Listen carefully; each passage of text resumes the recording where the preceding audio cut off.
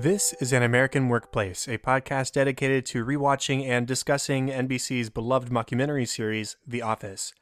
My name is Chad Hopkins, and joining me, as always, is my good friend and co-host, Katie White. How are you tonight, Katie? I'm well. How are you, Chad? I am doing well. End of a weekend after a 4-day work week and gearing up for the next one.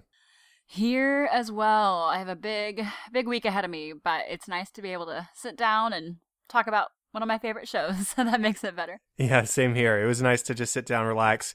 I had a bachelor party actually all day yesterday, and so today was just sort of a chill day around the apartment and watching The Office and getting ready to record tonight.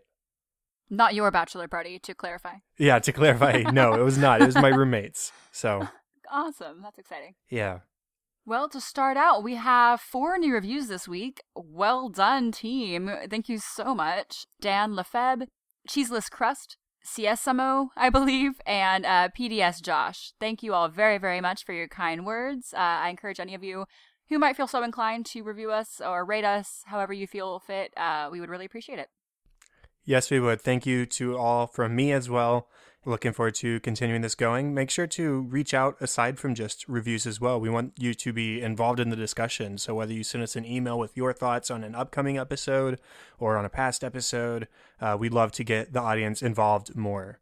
Chad and I are also really active on Twitter, both on the American Workplace Twitter and on our personal Twitters. So hit us up. We're there. Yes, for sure. That is the best place. But Facebook is always an option as well. Great. Well, I think that brings us to our first episode to discuss this evening. It is going to be Season 2, Episode 11, one of my personal favorites, Booze Cruise. It aired on January 5th, 2006, directed by Ken Kwapis, written by Greg Daniels. Michael plans a leadership training booze cruise on Lake Wallenpaupack in January. He makes a fool of himself by trying to take over the booze cruise and holds a power struggle with the boat's real captain, Captain Jack. A conversation with Captain Jack spurs Roy to finally set a date for his wedding with Pam, and consequently, Jim breaks up with Katie, who he has brought on the booze cruise. Jim then admits to Michael that he used to have a big thing for Pam, and Michael encourages Jim to never give up on something that he wants. So we end on sort of an ominous, foreboding moment, but yeah, I think that's most of Booze Cruise. So Michael has planned the surprise for The Office, and he doesn't tell them what it is ahead of time. He says, like, pack a swimsuit and a toothbrush and a ski mask. And the reason he's told them to pack all of these random objects is to throw them off the scent, as he said. Which, it's funny because Stanley walks into his office and says, listen, I need to know, does my wife need to call her job to say that she's not going to be there in the morning? Is this going to be an overnight thing because we brought our toothbrush and toothpaste and all that kind of stuff? And Michael, at first, wants to preserve the surprise. His first priority is the surprise of it, the drama of it, the show of it. But of course, it's Michael. Yeah, yeah. But he does give in. He tells Stanley, "Okay, it's a booze cruise," and Stanley says, "In January," and Michael just responds, "It was cheaper." Yeah. Keeping in mind we're in Scranton, Pennsylvania, which you could not pay me to be on a boat in the middle of a lake of Pennsylvania in January. Like, not about that. No, probably me not either. And I like the cold. That just seems a little extreme for me. A little bit. But he tries to pass this off as a leadership training exercise, which is funny. We get introduced over the course of the episode to this character, Brenda, who is from corporate. And she is there basically to monitor Michael and to see if this leadership training thing that he's scheduled actually has any sort of benefit to it. And we find out in the deleted scenes that if it was worth anything, then Michael could take it to the other branches and present it with them as well. But I honestly don't think that Michael really planned for this to be anything beyond maybe the ship metaphor that he gives in the conference room. I agree. At the same time, I also kind of feel for him because he seems to want to talk about his presentation, and Captain Jack, of course, they're on a booze cruise. It's not a private party. Like, there are other people as well on the boat. And Michael keeps trying to talk about his presentation, and Captain Jack is just like, no, this is a party boat. Get out of the way. So I definitely understand where Captain Jack's coming from, and it's not Michael's place to be giving a presentation, but he keeps trying. I don't know what he has planned, and I doubt it's of any merit, but he's trying, kind of. Yeah, kind of. I do think a lot of it is show for for Brenda from corporate. There's one point where she says, "When's the presentation going to start?" And he says, "Well, I already started it out in the office, and then a little bit out on the ramp with the whole Gilligan's Island thing." And she's just staring at him. She doesn't respond, and he says, "And yeah, I'll go do some more of it right now." Like he's getting scared by her response or lack of response at that moment. So I think a lot of it is for show. I do think he did try to put a lot of effort or some effort into making it good, but I think most of that effort probably came from watching Titanic. Yeah, I would agree with that. In fact, we have a moment with Jim, who says, if Michael doesn't, go to the front of the boat and say, "I'm the king of the world" within 5 minutes or whatever time it was, I'll give you my first paycheck. And the first thing, I don't even think that they've left the dock yet. Michael goes to the front and, "I'm king of the world," and the camera pans over to Jim, who taps his watch and says, "Yeah, that's about right." What's most funny about that, I think, is that when Jim first makes the bet, he says within an hour. But you're right, it is before they even leave the dock. And so he's like, "Hey, look at the time. It was even sooner than I expected." But that's Michael for you. But even other Titanic references, when they're in the conference room and he first makes the ship metaphor to this whole leadership seminar thing that he's trying to put on, he's mostly drawing his boat knowledge from Titanic. He says that sails is the furnace. He says, "Haven't you all seen Titanic? They're down there, they're grimy, they're dirty, they're sweaty, but they're happy." And at first, everybody starts picking apart that metaphor. And then he says, "Well, they're down there, they're singing their ethnic songs, they're happy." He says, "Actually, that might be the warehouse, because ethnic songs, large majority of the warehouse staff is minority colored, if you want to put it that way, or non-white." And it's just Michael struggling to bring out any knowledge about boats aside from the Titanic. And it's funny, when he first asks the question, "Everybody, what is sails? What is sails?" Daryl actually speaks up and says, "How about the sails are the sails, like a sailboat, actual canvas sails?" Michael doesn't get it because he's talking about the Titanic, which doesn't have sails. So he actually turns it around on Daryl and sort of makes it condescending. Says, "Yes, that's right, Daryl. Sails are important." I think he says, "Yes, Daryl, the sales department makes sales." Yeah, that's right. It's so condescending, and Daryl just sort of stares at the camera like, "Really, this is what I'm putting up with? Everybody, take a look." And Michael just that's his knowledge, is he watches one thing and thinks he knows everything about it. Yeah, Michael did just have a huge need to be in charge on this little booze cruise. He had several tense moments with Captain Jack. Captain Jack is a war vet, first of all. He was a captain of a boat in Desert Storm, and Michael thinks he's on par with him because he's a regional manager of a paper company. And the whole crew of the office, that's a bad choice of words, but you know what I mean, all of the office members are clearly siding with Captain Jack. Roy, in particular, thinks Captain Jack is so cool, and it's actually Captain Jack who inspires Roy to finally set a date for his wedding with Pam, which then, in turn, like I said, makes Jim break up with Katie, who, that's kind of a big surprise that Katie's back in the picture, because an episode or two ago, they weren't talking. So that's an interesting turn that I had forgotten. She kind of leaves Jim's life and comes back in. Yeah, maybe he decided that it was important to call her up, or maybe he was feeling particularly lonely and tried to get her back a little bit. I don't know. Or maybe it was just episodes out of order. That happens a lot in these earlier seasons. Yeah, it could be. We'll see. But it is interesting that she is there and is largely non-involved with Jim, because it's revealed, one, that he doesn't know very much about her, and two, when he does find out stuff about her, she's really not his type. They're sitting with Roy and Pam at the table on the cruise, and she says, it's sort of like the cool kids table, and then asks Pam, "Were you ever a cheerleader?" And Pam says, no. And Roy says, "She was more of the artsy-fartsy type." And then it's mentioned that Katie went to a sort of rival school, and that Roy recognized her because she used to cheer for that school. So Jim is dating an ex-cheerleader, and Pam teases him about this a little bit as Katie is doing this impromptu cheer next to Jim at the table. And then when they go upstairs later, which is a scene I'm sure we'll mention in a moment, she asks him, "How does it feel to be dating a cheerleader?" And he really has no response to it. And there's also, I don't know if you caught on to this, it's pretty obvious that Roy and Katie got along way better than Katie and Jim or Roy and Pam. They had a lot more in common. You know, he was probably a football player. She was a cheerleader. They kind of had that same, I don't know, they just had a chemistry going on. That Jim and Pam, you know, also get along a lot better than the other two and possibly better matches for each other than the ones they're with.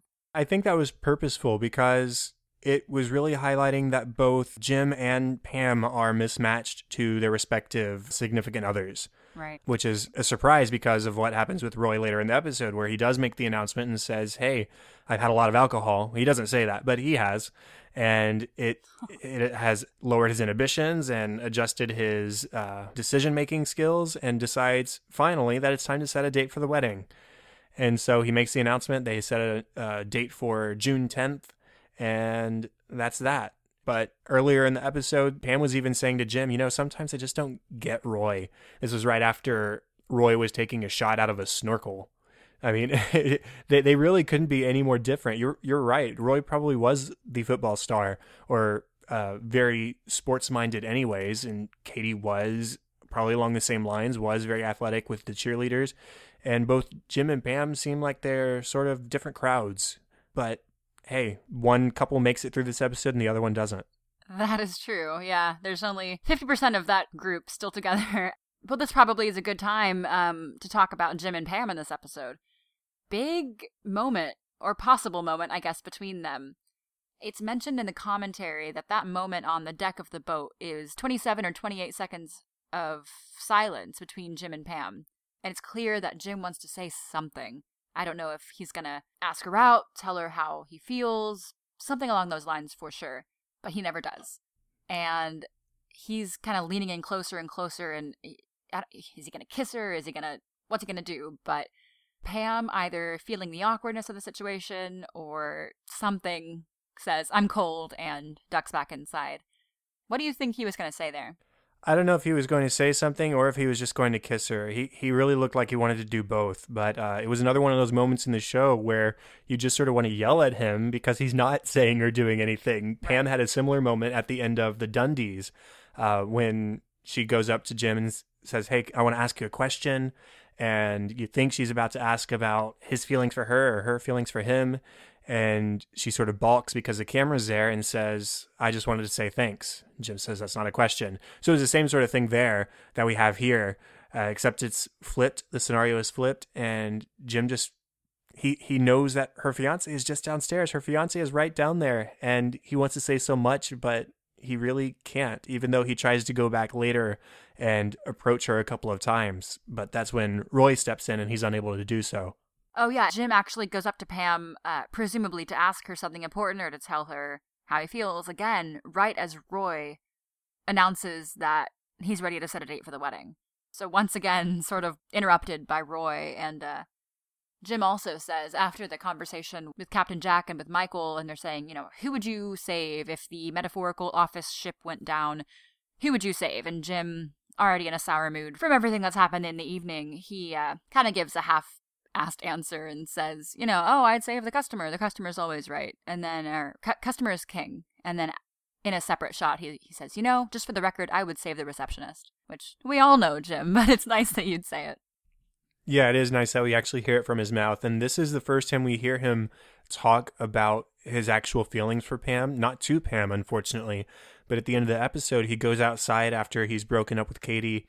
And he talks with Michael, who has been thrown in the brig, the theoretical brig, zip-tied to the railing of the ship outside.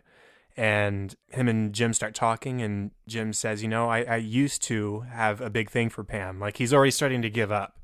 And he says, she's awesome. She's one of my best friends, or she is my best friend. She's warm. She's kind-hearted. I mean, he starts saying all these things about her, but then he has to stop himself because he's trying to let her go. He's trying to say, okay, this was the end. There's a date now. The clock is ticking. The bomb is going to go off.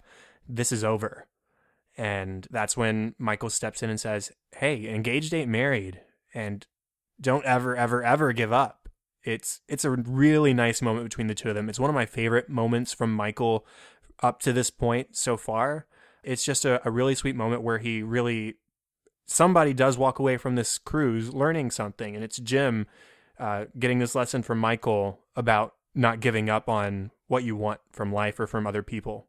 Now that I think about it, and honestly, I haven't thought about it until this moment, really, that Michael is probably the perfect person to give Jim this speech, because he, for all of Michael's faults, he keeps trying for what he wants. He tries and tries and tries to make people like him, and he tries to have friends, and without giving too much away, down the line, he tries and tries for, a family, stuff like that.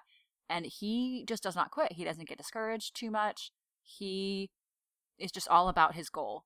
And so it's kind of fitting that he would tell Jim, never, ever, ever give up. I do think it's funny, however, that Michael, who likes to pride himself on being sort of a matchmaker, said, "Oh, I had no idea about you and Pam. I never would have paired you two together." It is funny that Michael's sort of the one person in the office who didn't realize how close that Jim and Pam were. And he was the only one probably not making assumptions about them having some sort of affair away from Roy. Phyllis even went so far. Phyllis is a sweetheart. She assumed that Jim and Pam had a little thing going on when it was mentioned in email surveillance. So Michael really is sort of behind the times. He says he's a matchmaker. He has a nose for this sort of thing, but this pretty obvious one went pretty far under his radar. Now, as for funny moments, I have a lot of Michael stuff just because everything he does in this episode is so ridiculous. When he's in the conference room with everybody and he's first telling them about the cruise, he makes all the references to the word ship being in leadership. In fact, he says the word ship is hidden inside leadership as its derivation. And that's not correct, but Jim makes this funny side glance to the camera when he says that, like, that didn't make sense. Okay. And then as they approach the dock where the ship is before they depart, he's singing the Gilligan's Island theme song, which I'm not sure everybody out there, how familiar with Gilligan's Island you are, but it's about a cast of people who went on a 3-hour tour on a boat. And then the weather got rough and they crash landed on this uncharted island. And then they spent 3 seasons there and a couple of movies, whatever. Fun fact, I am a big Gilligan's Island fan. I even had a Gilligan's Island birthday party when I was in 4th grade. But that's beside the point. So he's singing 3-hour tour as they approach the boat. And he starts assigning people to roles from the show. Pam is Ginger and Jim and Katie are the professor and Mary Ann. And Kelly, being Indian, is a native. And Stanley is a Harlem Globetrotter from the Harlem Globetrotter movie or episode. I don't remember what it was. And then, of course, he is the skipper, and Dwight is Gilligan. And Gilligan being the main character of the show, you'd think that'd be a compliment. But when Captain Jack steps in and says, "Nope, I'm actually skipper, but you can be Gilligan," Michael says, "I'd rather die." So it's really revealing once again sort of what he's thinking of Dwight this whole time. I had a few Michael moments on the boat as well. One is when Roy and Pam have set their date, and they're really excited, and Captain Jack says, "You know what, if you want, I can marry you right now as captain of this ship," and everyone kind of cheers, and Michael says, "And I can marry you as regional manager of Dunder Mifflin," and thinking that they have just as much power. I also, of course, we have to mention Michael's "the boat is sinking" metaphor. Who do you save, but keeping in mind this is not a private party, there are other people not in the office on this boat, and all they hear is this stranger that they don't know saying, "The boat is sinking, you need to leave the boat." And so everyone starts panicking and grabbing life jackets and starts jumping overboard. And in fact, it's revealed in the commentary that there's one guy who we see dive out the window with a life jacket, and they filmed on location, not in a lake in Pennsylvania, but of course they were on a real boat, on a real body of water. And this guy, in January, or presumably the winter, dove out of the window into the water and really did it. So that's method acting if it ever was. That must have been very uncomfortable. What's funniest to me about that whole scene is that everybody is panicking except for the people from the office because they know that Michael is just being ridiculous like Michael always is. And so they're trying to convince everybody else, no, calm down. He's not serious. He's doing his thing. Ignore him. It's fine. You're not going to be sinking. The ship is fine. Nothing's happening. So that's all happening at the same time. And then Captain Jack comes out, and he's just returned from taking Meredith into the captain's quarters, or to the private chambers, or the bridge, whatever you want to call it, this private area of the ship where they were presumably about to have sex. And so Meredith comes out as well, and she isn't wearing a shirt, but she has a life vest on to cover up a little bit. It's ridiculous. Yeah, Michael really is in fine form this episode. I think, as you mentioned earlier, a lot of this really is just kind of a show for Brenda from corporate, kind of proving that he has stuff to say, that he really has this whole leadership presentation. And he even tells Jan in the beginning of the episode that this is going to change people's lives. People are going to come out of this, new people.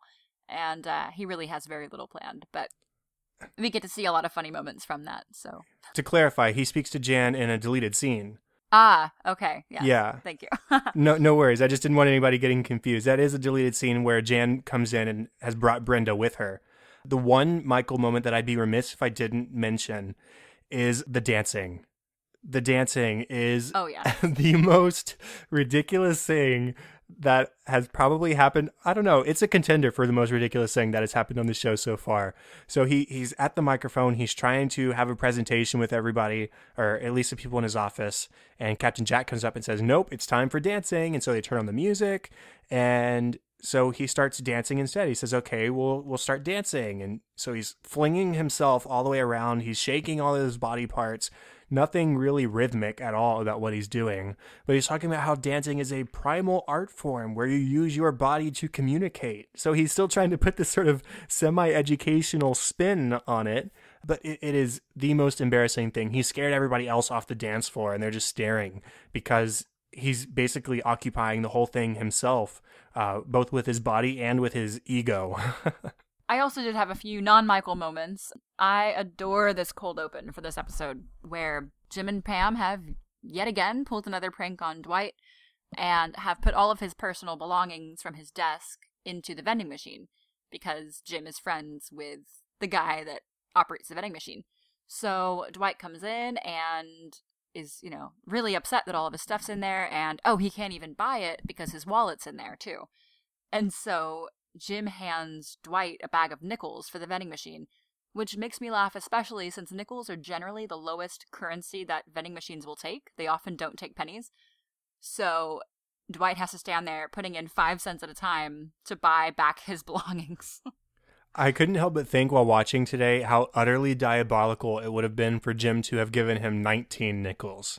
Oh, yeah. We unfortunately don't get to stick around to see him putting in everything, but how wonderful. I think the minimum item in there, at least his wallet, was the thing he needed.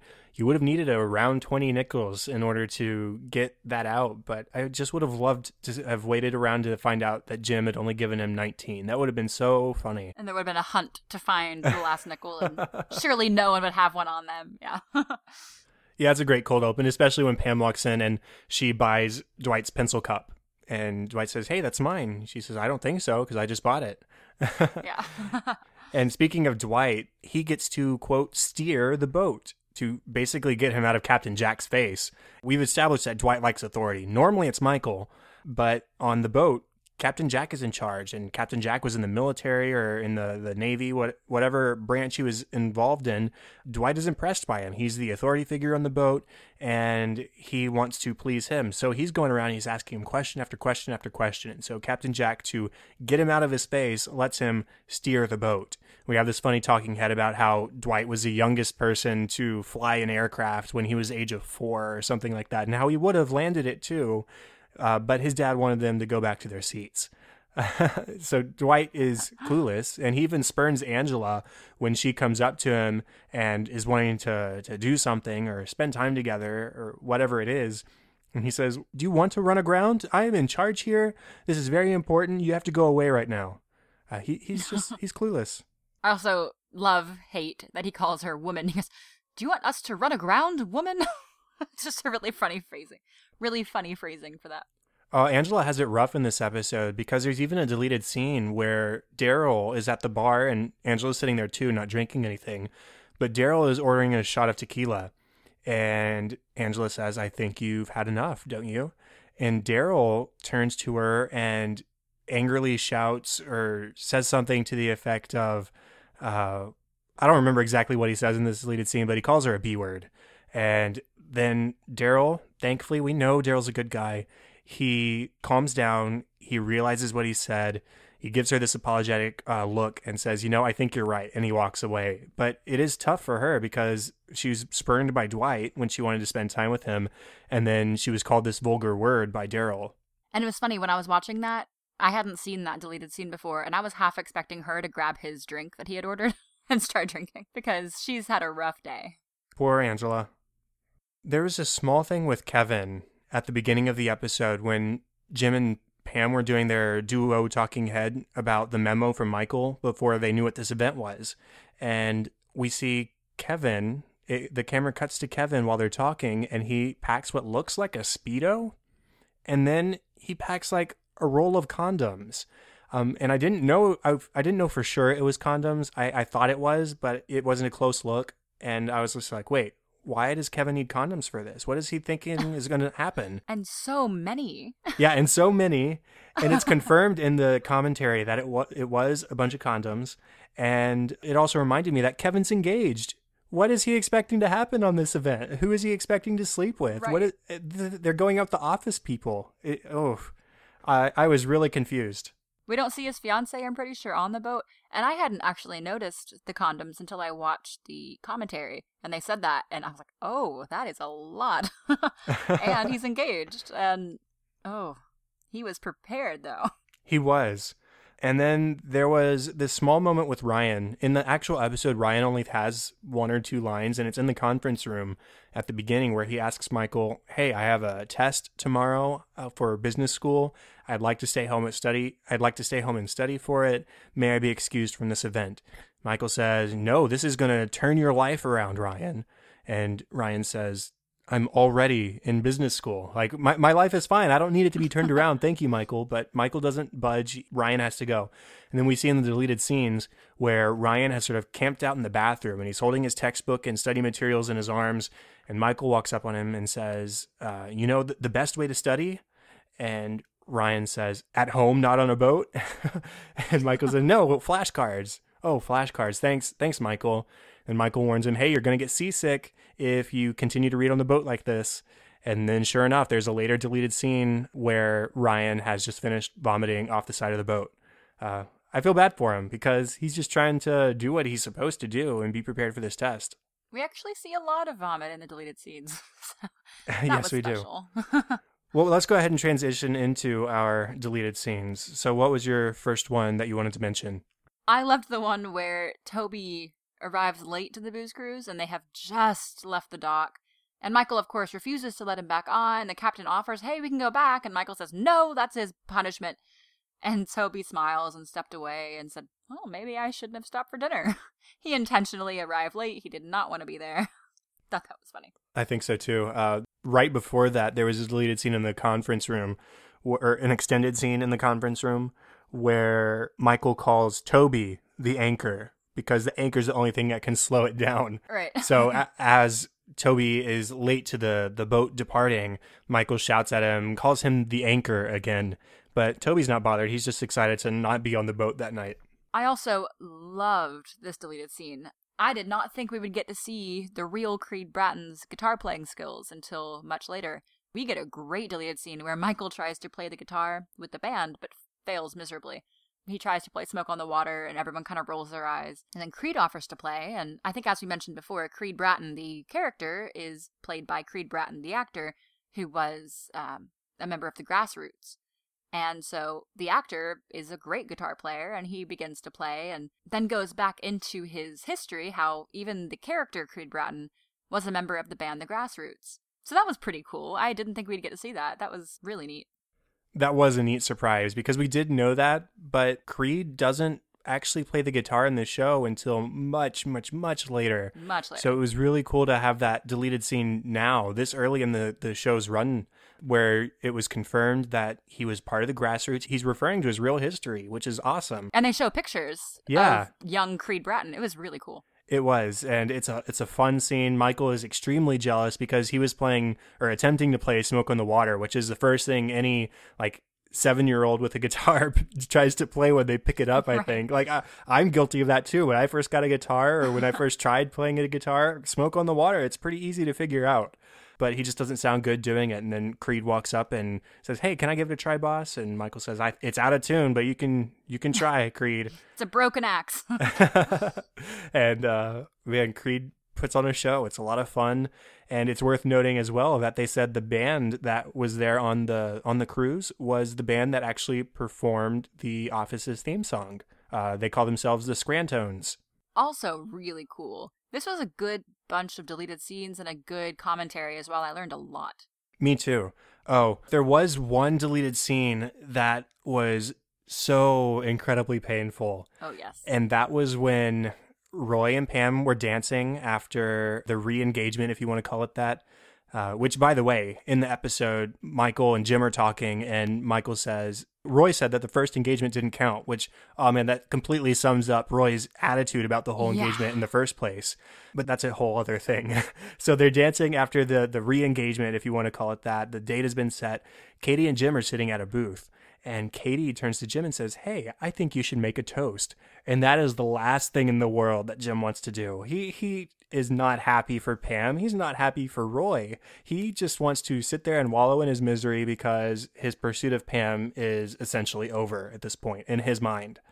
And too late, too bad. Katie stands up, gets everybody quiet, and says, "Hey, Jim wants to say a toast." He says, "Oh, well, thanks, Katie. I didn't really prepare anything." But then he talks about how Pam is his best friend and how great she is, and he tries to keep going, but then Dwight interrupts and steals a joke that Michael always uses at weddings, and then Michael tries to come up with something else to say, and he can't. So Jim is sort of off the hook as far as that goes, but it was another chance that Jim started to sort of talk about how he felt about Pam and just wasn't able to get it all out. That was super painful. And then on a lighter note, I think one of my favorites from this deleted scene batch was back when Michael was handcuffed to the side of the boat. He's getting kind of cold, and Jim goes out to visit him, and Michael asks Jim if he has a hat. Someone hands him a hat and walks away. And Michael, while handcuffed, tries to put on this hat, and he has like zip ties or something around his wrists, and so he has to lean down and put on this knit cap very poorly while his hands are tied, and it was just a silly one, but I liked that one. It took several moments.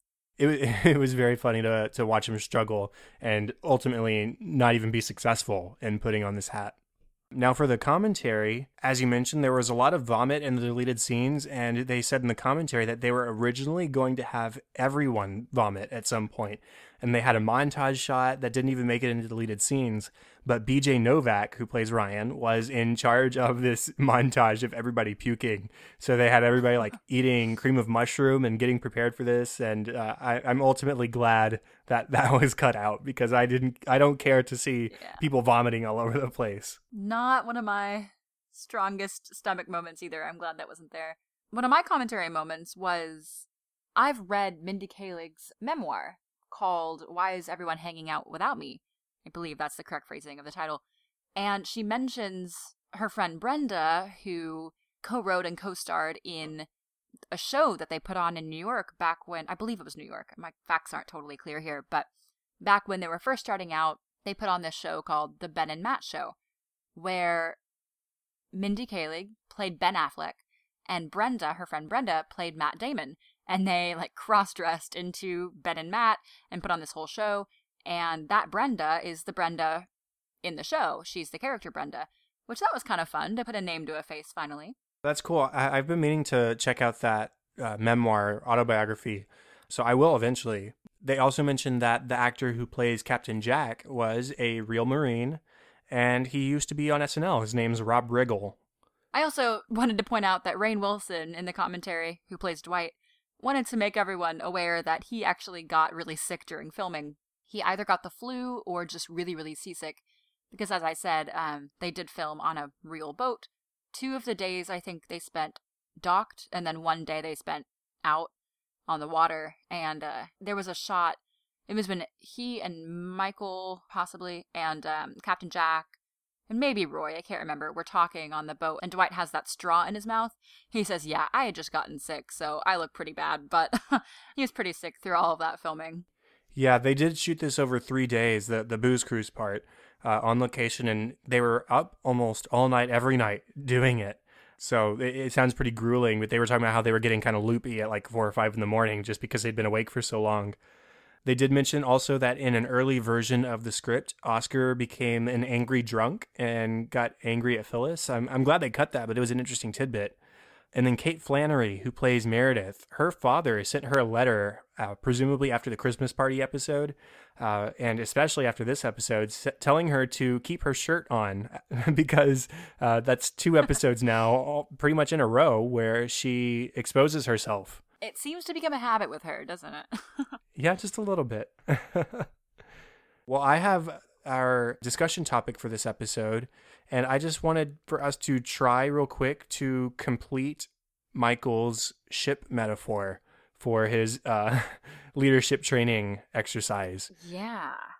So, Ooh, okay. I suppose we can go ahead and keep the ones that he's already established. Let's keep him as the captain and Sails as the furnace. We can change that if we want, but that's what he's given us so far. Right. So accounting, what would accounting be on a ship? Or I guess we could even just think in terms of the Titanic. What would that be? Oh, I have no idea. I need to look up parts of a ship. Give me 1 second. I have no idea. I think that accounting could maybe be the kitchen services, because money feeds a business. So feeding customers or feeding people on the ship, maybe. That'd be a good one. Yeah, I wouldn't have thought of that. And then quality assurance, or what do you think Quality there? assurance, I'm thinking maybe like, totally transparent here, I am looking at a picture of boat parts. So this lists chains. I'm thinking something like, yeah, ensuring that everything works as possible. So like the chains, which are like on this picture anyway, they act as like a second, like a fallback in case something breaks. So like if a rope or something breaks, the chains stop anything from being seriously damaged. So maybe that quality assurance. I don't know. Okay. Customer relations and service. Those could be, I mean, honestly, if you're thinking like a cruise ship, they could just be the customer relations and service. They're in charge of keeping everybody on the boat happy. So well, that's cheating, but yeah. It is cheating, but I don't know. We already said that HR, or Michael already said that HR, specifically Toby, are the anchor who hold everything back. So right. we can leave that. And then what about reception? Pam's job. Reception is probably like the lookout, right? The lookout, or maybe even just like the exterior of the ship. It's the face that you put on for everybody else, the person or the thing that everybody sees or talks to. Or maybe we're going back here. This is an old ship, but like the SOS, the Morse code operator. Yeah. Yeah, reception, Morse code. That works for me. Yeah, possibly something along those lines. And then a place for the warehouse. Michael sort of alluded that maybe they should be the furnace because they're off singing their ethnic songs or whatever. But I think we can maybe come up with a little bit of a nicer answer for the warehouse. Okay, I will have to say, ethnicity aside, the warehouse does do a lot of heavy lifting and they deal with the bulk of the product. So I do agree in terms of just like labor that the furnace probably has the most labor intensive job. But I don't want to say that. Maybe like the wheel man. Oh, the helmsman? The helmsman, thank you.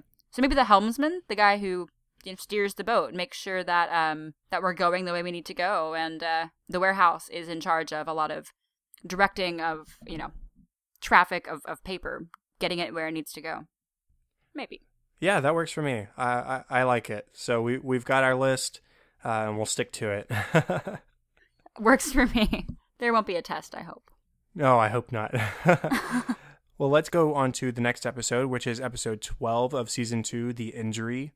It aired on January 12th of 2006 and was directed by Brian Gordon and written by Mindy Kaling. This episode starts with a phone call to the office from Michael at home, who has caused himself great physical trauma by burning his foot on a George Foreman grill. Dwight leaves in a frenzy to, quote, rescue Michael, accidentally crashing into a pole on his way out of the parking lot. He returns with Michael before too long. Michael's on crutches and has his foot wrapped in bubble wrap rather than a cast, And although he asks for no special treatment, he becomes even more of a burden to his employees than normal by asking for them to cater to his every whim. He even goes so far as to call himself disabled. Later in the day, it is decided that Dwight likely has a concussion, so Jim and Michael take him to the hospital to close out the episode. Yeah, that pretty much sums it up. Injured Michael. Holy moly, that guy is a drama queen. Oh, he's a baby is what he is. Yeah. Pam several times offers to get him some aspirin because he seems a little fussy. And Michael says, no, I don't want aspirin. And yes, I am fussy. I barbecued my foot or something like that. He is whiny and no one in the office wants to put up with that. There's a lot of things he does in this episode that don't make sense to me. Like, he goes to the bathroom and he falls off the toilet. Like, what? How does injuring your foot affect sitting on the toilet? Like, I don't get that. Like, how does that happen? But he falls off the toilet, and of course, nobody wants to go in and help him. First, he calls for Pam, and then he calls for Ryan, and Toby's outside the restroom and gives the excuse, no, Ryan is dead, because Ryan's sitting there trying to wave him off. No, I don't want to go in there. Because Michael even says, yeah, somebody needs to pick me up. I'm wedged between the toilet and the wall of the stall, and somebody needs to help me up and then clean me up a little bit. Like, no, thank you. I don't want to do that. But I just don't understand how he fell off to begin with. What is so difficult about using the restroom when your foot is slightly injured? And he wasn't even in the bathroom that long. We see him enter, and it's got to be under 10 seconds. I mean, I didn't clock it, but we hear a crash, and then he's between the toilet and the wall. And how did he get there so quickly? Oh, I don't know. I guess that his crutch slipped, or he didn't support himself correctly, or was trying to turn around. I don't know, but he's ridiculous in this episode. And like I said, he claims to not want special treatment, but he does ask for a lot of it in this episode. He tells Pam, I just want you to treat me the way that you treat any other family member who's gone through some serious physical trauma. Okay, whatever, Michael. Right. Of course, we have to mention that Michael brings in Billy Merchant, who is the property manager of the office park. Billy is wheelchair bound, and Michael brings him in thinking that they are on a comparable level of injury or of disability, which Billy isn't sure really why Michael's brought him in. He thinks it has to do with, property management and whatnot, and Michael begins to kind of grill him and say, like... No, he grilled his foot. How long have you been in your chair? Sorry. Wait, what? You said grilled him, and I said no, he grilled his foot. Oh. Bad joke. No. I wish I had caught on. My bad. Yes, he grills Billy and his foot.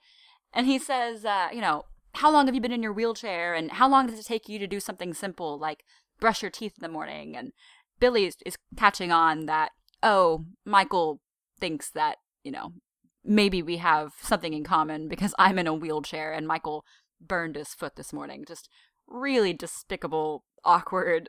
Everyone's kind of laughing along with Billy at his jokes, and Michael says, don't laugh. And Billy says, it's okay. I'm used to it. I've been in a chair my whole life. I don't really think about it. But Michael's thinking about it. Yeah, the thing is that a real disabled person lives with and adjusts to their injuries or to their disability. So Billy, having spent his entire life in a wheelchair, he says, I don't really think about it anymore. It's just the way I am. It's my life. It's not a big deal. Michael's just in minor pain. He's not really disabled, even though he keeps calling himself disabled, and even though he parked in the handicapped parking spot. Ridiculous. Ugh. He's put pictures on the wall for that meeting. He's got like Helen Keller up there, and he's got FDR, which were actually disabled people, yes.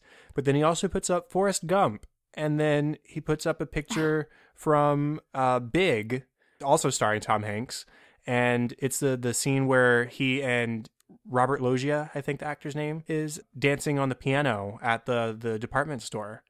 And he doesn't think it's that movie. He thinks it's a different movie. I don't remember exactly which one he said. But in any case, he was putting fictional characters up on the wall, which just completely even further delegitimizes his disability. And I think we see that picture from Big with Tom Hanks again. Michael has a little hobby of putting pictures up in that conference room wall. And I think later on, I forget what exactly it is, but somebody mentions, hey, isn't that a picture from Big again? Why is that here? Michael likes to recycle that picture.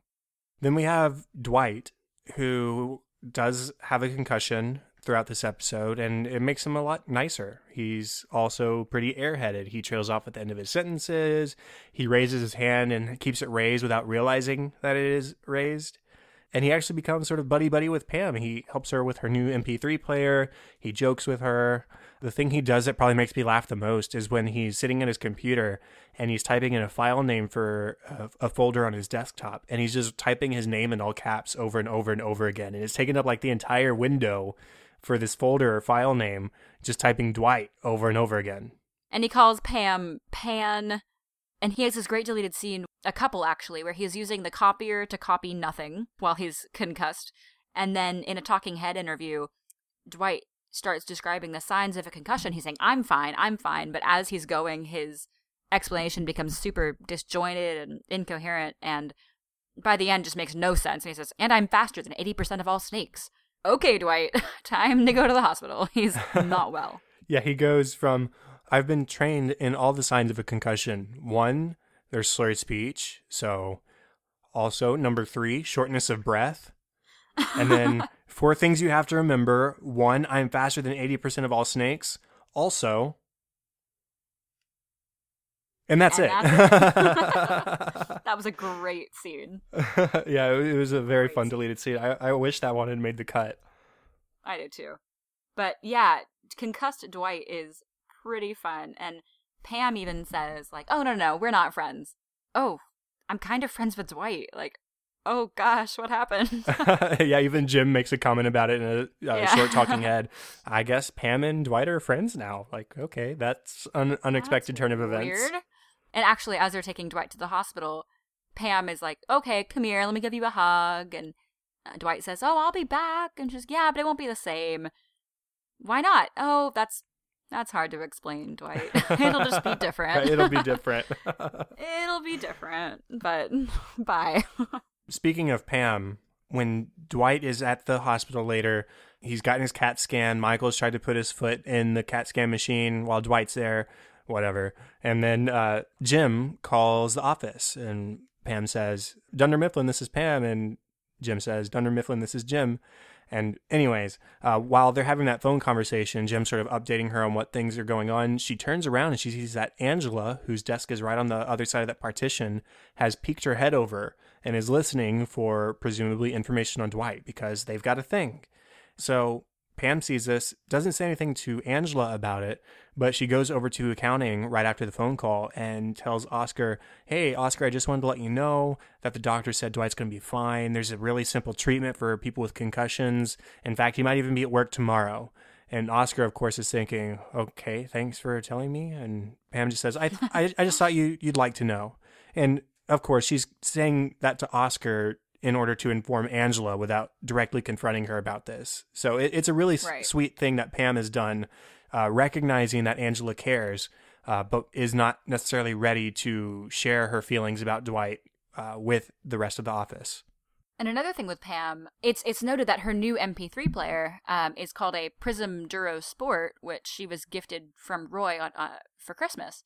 And it was noted in the Christmas episode that Roy was actually going to give her an iPod, which is significantly more expensive, more popular. Pam wanted one, but she's gifted sort of the knockoff iPod, which was a nice writing moment. I think they wrote that in nicely so that people who are following along will go, oh, he actually didn't get her an iPod, which I'm sure that the Prism Duro Sport is great, but the iPod definitely had some cool factor, which Roy didn't spend the big bucks on. Concussion Dwight did a great job of talking it up, though, saying, this thing's great because it's better than an iPod because it's chunkier and more durable. Sure, if that's what you want in your MP3 player, but yeah. Just what you want, yeah. It's also mentioned that when Michael is on the phone with his mom, that Pam and Michael's mom talk. Did you have any opinion on that? I don't know what that context would be. Like, I don't know why they would be talking unless it's like Michael's mom calling the office and, of course, speaking with Pam because she's the receptionist. And maybe she said something or was trying to, like, find stuff out about Michael without directly asking him. And so she'd call the front office and, of course, Pam would answer. That's the only thing I can really think of because I can't imagine why Pam would be calling her. Right. That threw me off because I don't think I had caught on to that previously. And then it definitely says Pam. So who knows? But that makes a lot of sense that she'd be calling the office. I don't have a whole lot of funny moments. You might have more, but mostly there's just a lot of jokes at Michael's expense, including those about the bubble wrap. There's jokes about mailing and shipping, and even Stanley gets in on that. And then just jokes about playing cooking his foot on a grill. I mean, that's one of the most absurd injuries I've ever heard of. Right. Cooking your foot on a grill. And the talking head explanation behind that is hysterical, where he says, I love waking up to the smell of bacon. I love eating breakfast in bed. So I keep the George Foreman grill by my bed and I put some uncooked bacon on it most nights. And then in the morning, I wake up to my alarm. Then I close the lid on the George Foreman grill, and then I go back to sleep. And then I wake up to the smell of sizzling bacon. I mean, it sounds nice in theory until you step out of your bed and step onto your George Foreman grill and it clamps on your foot. Right. So there are a lot of jokes coming out of that, and it's made even funnier when he's asking to put butter on his foot. It's just the cooking jokes go even deeper. And then in a deleted scene, he actually does put butter on his foot, and Angela walks by outside and says, "Oh, did someone make popcorn?" Oh. Which is really kind of gross because it's the smell of Michael's cooked foot with butter on it. Ew, gross, whatever. Yeah. I also love, you mentioned it, but in Michael's talking ad, he says, "I love waking up to the smell of bacon," but he adds, "Sue me." Which I use all the time now. I say sue me far more than I should. He also says it's good for him, which not necessarily. It's good for him. It's a great way to start the morning. It's good for me. No, but we get what you mean. I also love when Michael is talking to the office about disabilities and has anyone ever had a real disability? I'm sure Stanley has, and Phyllis says, "Well, I had scoliosis as a girl." And Michael says, no, a real disability, not a woman's trouble. Oh, no. Ugh. Do you know what scoliosis is? Okay. Ugh. And then Phyllis also has a great line when they were talking about when Michael fell in the bathroom and why would you just leave me on the floor? What if Stevie Wonder had fallen on the floor of the bathroom? Would you leave him there? And then Phyllis says, "Oh, no, we wouldn't do that. We love Stevie Wonder." And Michael just gets so angry. That they don't love Michael. One other Michael thing that I did want to mention, aside from the putting his foot in the CAT scan machine with Dwight, which is funny, but then when they're first leaving for the hospital, they're in the parking lot, and Dwight asks where we're going as he's climbing into the van, and Jim says, "We're going to Chuck E. Cheese." And Michael says, "Ugh, I'm so sick of Chuck E. Cheese." Why is Michael going to Chuck E. Cheese? He is an adult. Right. He doesn't have kids. He doesn't have nieces or nephews that we know of. What is the deal? Why are you going as a grown man to Chuck E. Cheese all the time? And it reminds me of a quote from The Fight where Michael says, "I know a lot of 14-year-old girls that could kick Dwight's butt." And Jim says, "You know a lot of 14-year-old girls?" Maybe that's where. Maybe he met them all at Chuck E. Cheese. At Chuck E. Cheese. I also love in that same scene when they're heading down to Meredith's van to take it to the hospital, Michael calls shotgun, and Jim says, "Well, don't you think you're going to sit in the back with Dwight?" And there's a cutaway, and Michael says, "The rules of shotgun are simple and clear." When you're in sight of the car, you get shotgun. That's how shotgun works. He was so emphatic and so angry. The rules of shotgun are simple and clear. I love that. There are no exceptions for people with concussions. Right. Also in this episode, Ryan is running errands for Michael all over the place. And I actually did the research. This is a great podcast, people. We're doing the research for you. Fact checked. He mentions I think it's Boston Market that Michael gets for food. Michael has sent him to the Boston Market or to the restaurant in Stroudsburg where they normally have yams. And so he's gotten 3 rotisserie chickens worth of dark meat and all this food that Michael doesn't eat a lot of, but he's going to eat it anyways. And so Ryan said that the Stroudsburg location didn't have the yams, and Michael says they normally do. Anyways, that is 45 minutes away from Scranton, Pennsylvania, according to my maps. And then later, Ryan walks in with pudding, and he says, "I found the pudding cups that you asked for at a gas station in Carbondale." And Carbondale is 25 minutes away from Scranton. So Ryan has been on the road for quite a bit, longer than just 25 minutes at a time, because he said he found something at the 3rd place he checked. So he's driving all over the place and looking at all these different places for things that Michael wants. And he ends it by grinding up 4 extra strength aspirin into Michael's pudding to calm him down a bit. And it works. Same thing he does with his dog. Yeah, to get him to take their worm medicine. Well, I think that's all I had as far as funny moments this episode that I wanted to mention. Same here. And we already mentioned my deleted scenes. Did you have any more? I did have one last one that I really liked.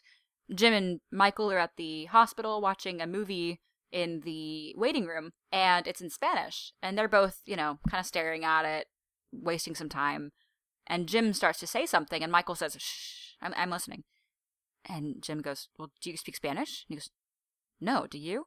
Like, he was so invested in this foreign film, or maybe a TV show or something. But I would loved that Michael was just putting himself in the world of this novella or whatever it was that Jim was just staring at to do something, but Michael was invested. Yeah, it just begs the question, if you don't understand the language, why do you need to hear it? Right. Whatever. You can't argue with Michael, and Jim doesn't try to. Not logically, anyway. Well, I think that wraps up all of the deleted scenes I wanted to mention. What about our discussion topic? It's always fun to talk about this. So, what is the worst injury you have ever had? Mine's probably pretty lame. I haven't had any serious injuries. I've never broken anything. But when I was in 4th grade, I was in the gym at my elementary school before school started. And I was standing in line reading a book. In fact, it was Mrs. Pigglewiggle, if anybody has heard of that. It's sort of like Mary Poppins. I was reading that, and then I woke up on the floor. I had passed out while I was standing up. I'd stood up too quickly or something. I don't know. But I had fainted in the middle of my school gym. Oh. And I fell face first and landed on my chin. And so I actually did have to go to the emergency room and get a few stitches. It was only like 4, so it wasn't even a huge injury. That's really it. I went to the emergency room and got my chin stitched up, and that was that. Yeah, that sucks enough. I mean, stitches are no fun. What about you? I think, okay, so I've had a bunch of weird stuff, but again, nothing really crazy. I've never broken any bones that you can do anything about. I've broken, toes and things, but the worst one, pain-wise. So I got bitten, we think it was by a brown recluse spider. Ooh. Which are really poisonous. If it was a brown recluse, it was like not a super poisonous one, so maybe really young or old. We're not really sure what it was, but my leg, it was right on the inside of my knee. And, well, it was funny because, as I mentioned several episodes ago, I used to ride horses, and I was using an old saddle that I hadn't used in a really long time, and we think that there was a nest or something in one of the flaps on the right side of the saddle. And the thing about brown recluse bites, if that's what it was anyway, is that you don't really feel them bite. They're so small, but you feel it later when your whole leg starts to swell up. And it was the one by my knee particularly. I got 2 other small bites, so we're not really sure what it was. They think if it was a brown recluse, I should have died. So maybe not that, but it was something. I couldn't bend my knee. I couldn't do anything. And I had to go get, sorry, okay, listeners who don't like stuff, turn away. They had to dig the infected skin out. They had cut a hole in my leg basically and stuff it with gauze. And then a week later, I was supposed to go home and pull the gauze out by myself. Which I don't do gross stuff, so I'm screaming, pulling out 2 feet of gauze from my leg. I apologize for the gore, but that was horrific. Yeah, brown recluse bites, if that was what it was, are no joke. I think they're particularly native to the south of the United States, so Texas is a pretty big place. I have a friend who was bitten by a brown recluse at a Boy Scout camp back when we were in middle or early high school or something like that. He's fine. But yeah, it's not something you can really joke around about. As soon as you notice it and it starts causing problems, you pretty much have to get it taken care of right away. And it was, as Chad knows, and as our listeners may not, I am very pale. And so on my legs, I have blue veins, just like everyone does. But the veins around where the bite was turned red. Ugh. I was that's not what you want. That's not the color that should be. So yeah, that was pretty scary. And on that happy note, I think that wraps up the episode. Yeah, that's the end of the official 9th episode of An American Workplace. You can find the show on Facebook at facebook.com/workplacepod and at workplacepod on Twitter. And if you find the time and feel the need, we would love it if you rated and reviewed and even subscribe to us on iTunes. It's a big way to help us with visibility. And then if you have any feedback or ideas, you can email us workplacepod@gmail.com. You can find me, of course, on Twitter at KTLady623 or on Facebook at facebook.com/katie.white. And the best place to find me is at Chadadada on Twitter. That is CHADADADA. And facebook.com/chad.hopkins. And all of our show notes and all contact information can be found at workplacepodcast.com. And that is all for this week. Thank you all for joining us to watch one of our favorite shows, The Office, here on episode 9 of An American Workplace.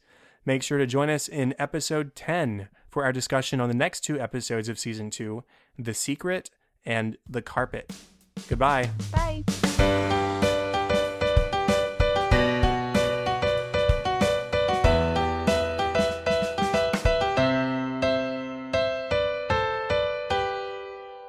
It's just Michael struggling to bring out any knowledge about boats aside from that. Oh goodness! Aside from